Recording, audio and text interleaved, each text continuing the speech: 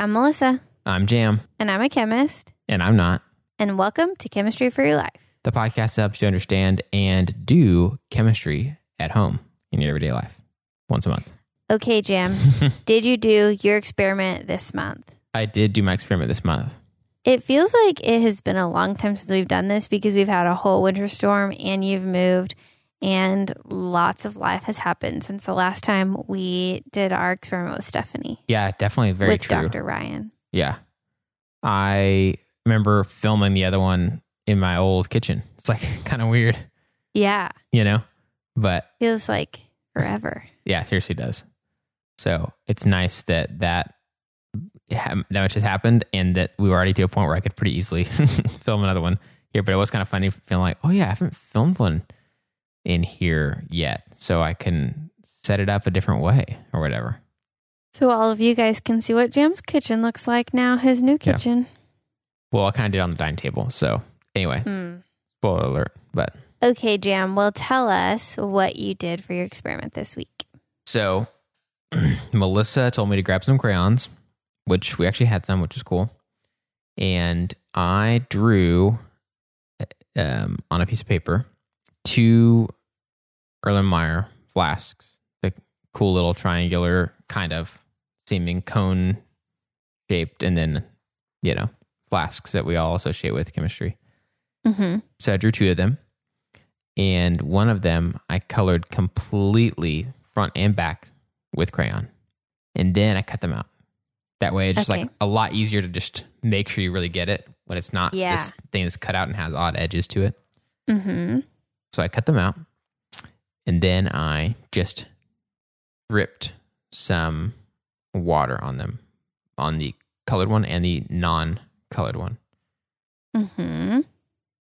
And on the no crayon one, the water soaked in so fast, just like we'd expect. Mm-hmm. On the one that I had completely colored, it had the water beat it up on top. Okay. But I noticed that, so I left them there for a little while and just kind of watching them, and it did sort of start to soak in to the paper, but not very fast. It was like very slow. And so when I picked them back up, the droplet actually fell off of that. The crayon colored Erlenmeyer flask. So, nice. Okay. So I did that according to your instructions, and then I very quickly dunked them in water, just in and out. And the one that had no coloring on it soaked up water super fast, became very, very flimsy, and just like we'd expect. And then the other one did not soak up very much water. It did soak up some, I think partly I was thinking because the edges, of course, aren't colored. Yeah. So there's still ways for water to get in, but for the most part, it still had a structure to it. It didn't get like really floppy as much. Yeah. And so I kind of just observed that, and I talked about that a little bit on the video as well. And then I put them in and left them for like about a minute or so into the water, and then pulled them back out. And the non-crayon colored one got super flimsy then, and just was like wanted to fall apart. Falling apart, yeah. Yeah. And the crayon colored one it did soak up more water, but still retained some structure to it. And in general, just like when you pulled it out, it just felt still more solid to it. It didn't feel nearly as soaked. And that was it, I guess. Okay, great. That was exactly what I was hoping would happen. So the chemistry here is that the crayon is made of wax, and when you're coloring, you're just literally transferring wax to the paper. And wax is non-polar, and water is polar. And things want to be with other things like themselves. So water, which is polar, and oil or wax, which are non-polar, don't like to mix together. You've seen that. So that's what happens when you're coloring this. And that's why it sort of waterproofs, quote unquote, paper when you coat it with crayon. Right. These are big words for a little kid. So the way, and I would say the reason why I really like this experiment is because young kids probably don't know inherently, while a lot of adults do, that crayon makes paper sort of repel water. Mm-hmm. You know, I feel like a lot of us adults sort of know that that's going to happen. Kids probably won't. So they might be pretty surprised. And it lets them do some art. You know, they get to color a shape. They could color a heart. They could color a triangle. Whatever they like, they could do, you know? So that makes it fun. You can also tie in questions like Dr. Ryan talked about when she came on our episode and ask, is this water a solid, a liquid, or a gas? What about the crayon? Solid, liquid, or gas? What about the paper? And so they can be thinking about those different states of matter. Mm-hmm. And then before you drip the water onto the paper, ask them what they think will happen. Mm. And then I would drip it onto the paper without the crayons and let them see the results, and then have them do the same thing for the one with the crayon. Mm-hmm. And that will basically be prompting them to hypothesize and then test their results. Right. And then do the same thing when you have them dip it in water and then when you just leave it in water. Mm-hmm. The other thing you can do to adapt this experiment is try to color it with other things.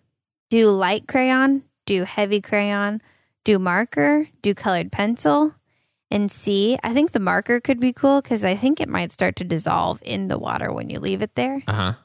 Because most markers are water soluble. Mm-hmm. That could be pretty cool. And if you want to get really crazy and you don't mind a mess, pull out some oil and see what happens when you put oil there. And see if the oil sticks on that crayon better. That could be really fun too. Dude, nice. So that's just a way to take a really simple thing most parents have around the house, some crayons, some paper, and get your kids thinking scientifically and to spend a fun afternoon doing art and science together with very minimal effort. And it'd be just fun, quick, and easy. Yeah. One thing I did at the end, just to see, this is not very scientific, but I took the one that didn't have any crayon on it at all, and just put my fingers on either end of it and just kind of pulled to see how easily it would pull apart. And it was like so easy. And then the one that had crayon on it, I tried to do the same amount of force. So I know it's like not very scientific, but I just tried to feel it out. And it definitely stayed together better. So it still started to want to tear, but it was like so easy with the other one. So I think that was kind of interesting because it at least showed like, oh yeah, this one got way more water soaked in it and it was wanting to fall apart. And the other one was a little harder to pull apart. Yeah. And the reason I think some water does still soak in is, like you said, the edges don't have wax on them. But also, probably at the molecular level, the crayon isn't a complete coating. You know, you can even see that when you draw, there's like some gaps in it. And so if there's a girl online who makes drawings out of crayon that's like totally solid. You just cannot see any white at all. It looks like it was printed.